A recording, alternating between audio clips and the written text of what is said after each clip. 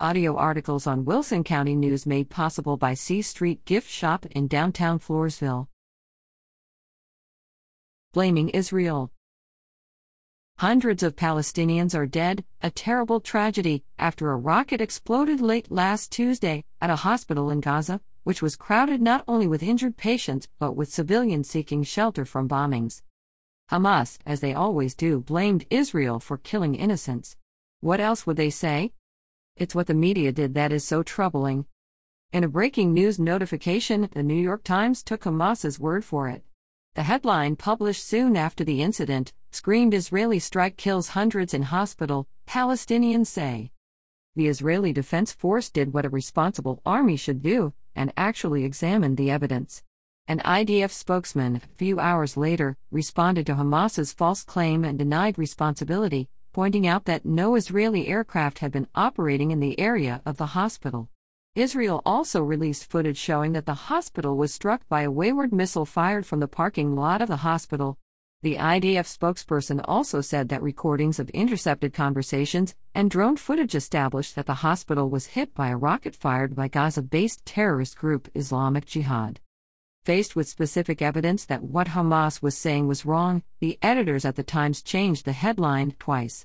The first said that at least 500 dead in strike on Gaza hospital, Palestinians say. The second, finally, called it a blast instead of a strike, but still at least 500 dead in blast at Gaza hospital, Palestinians say. So in the space of several hours, and with no admission of a mistake or a correction, it went from an Israeli strike to an ambiguous blast. Even then, the headline was still wrong. On Wednesday, President Joe Biden in Israel stated that based on intelligence reports, it was established that the deaths were not caused by Israel but by rockets that were aimed for Tel Aviv, and instead exploded at the hospital. Yet with the President of the United States saying unequivocally that Israel was not responsible, NPR reported that Israel and Hamas were trading blame, not that Israel was not responsible. It took until Thursday for CNN to conclude that its own investigation was consistent with what the President and the IDF said. In addition, while what happened at the hospital was still horrific, the Palestine Health Ministry claimed that at least 500 people were killed, while the accurate number according to U.S. intelligence was 100 to 300 people were killed. As the media should know but often forgets to report, the Palestine Health Ministry, which has been relied upon by the media, is controlled by Hamas, whose interest is in exaggerating death and injury numbers, not reporting them accurately. Why was the media so quick to credit the Palestinians and blame Israel? Why did it report that the two sides were trading blame, even after the President of the United States said that Israel was not responsible? Indeed, why has it been taking as true the reports coming from a health ministry that is under the control of Hamas?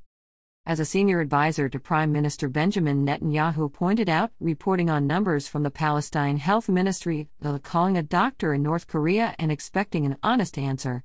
Why does the American media equate what the terrorists tell them with what Israel, a transparent democracy, tells them? This will be an ugly war. Israel needs international support. If the past is any indication, Israel will be blamed not only for what it does, but for what it does not do. The explosion at the hospital triggered protests around the world. And those protests were aimed at Israel, not those who were responsible. Anti-Semitism? What else?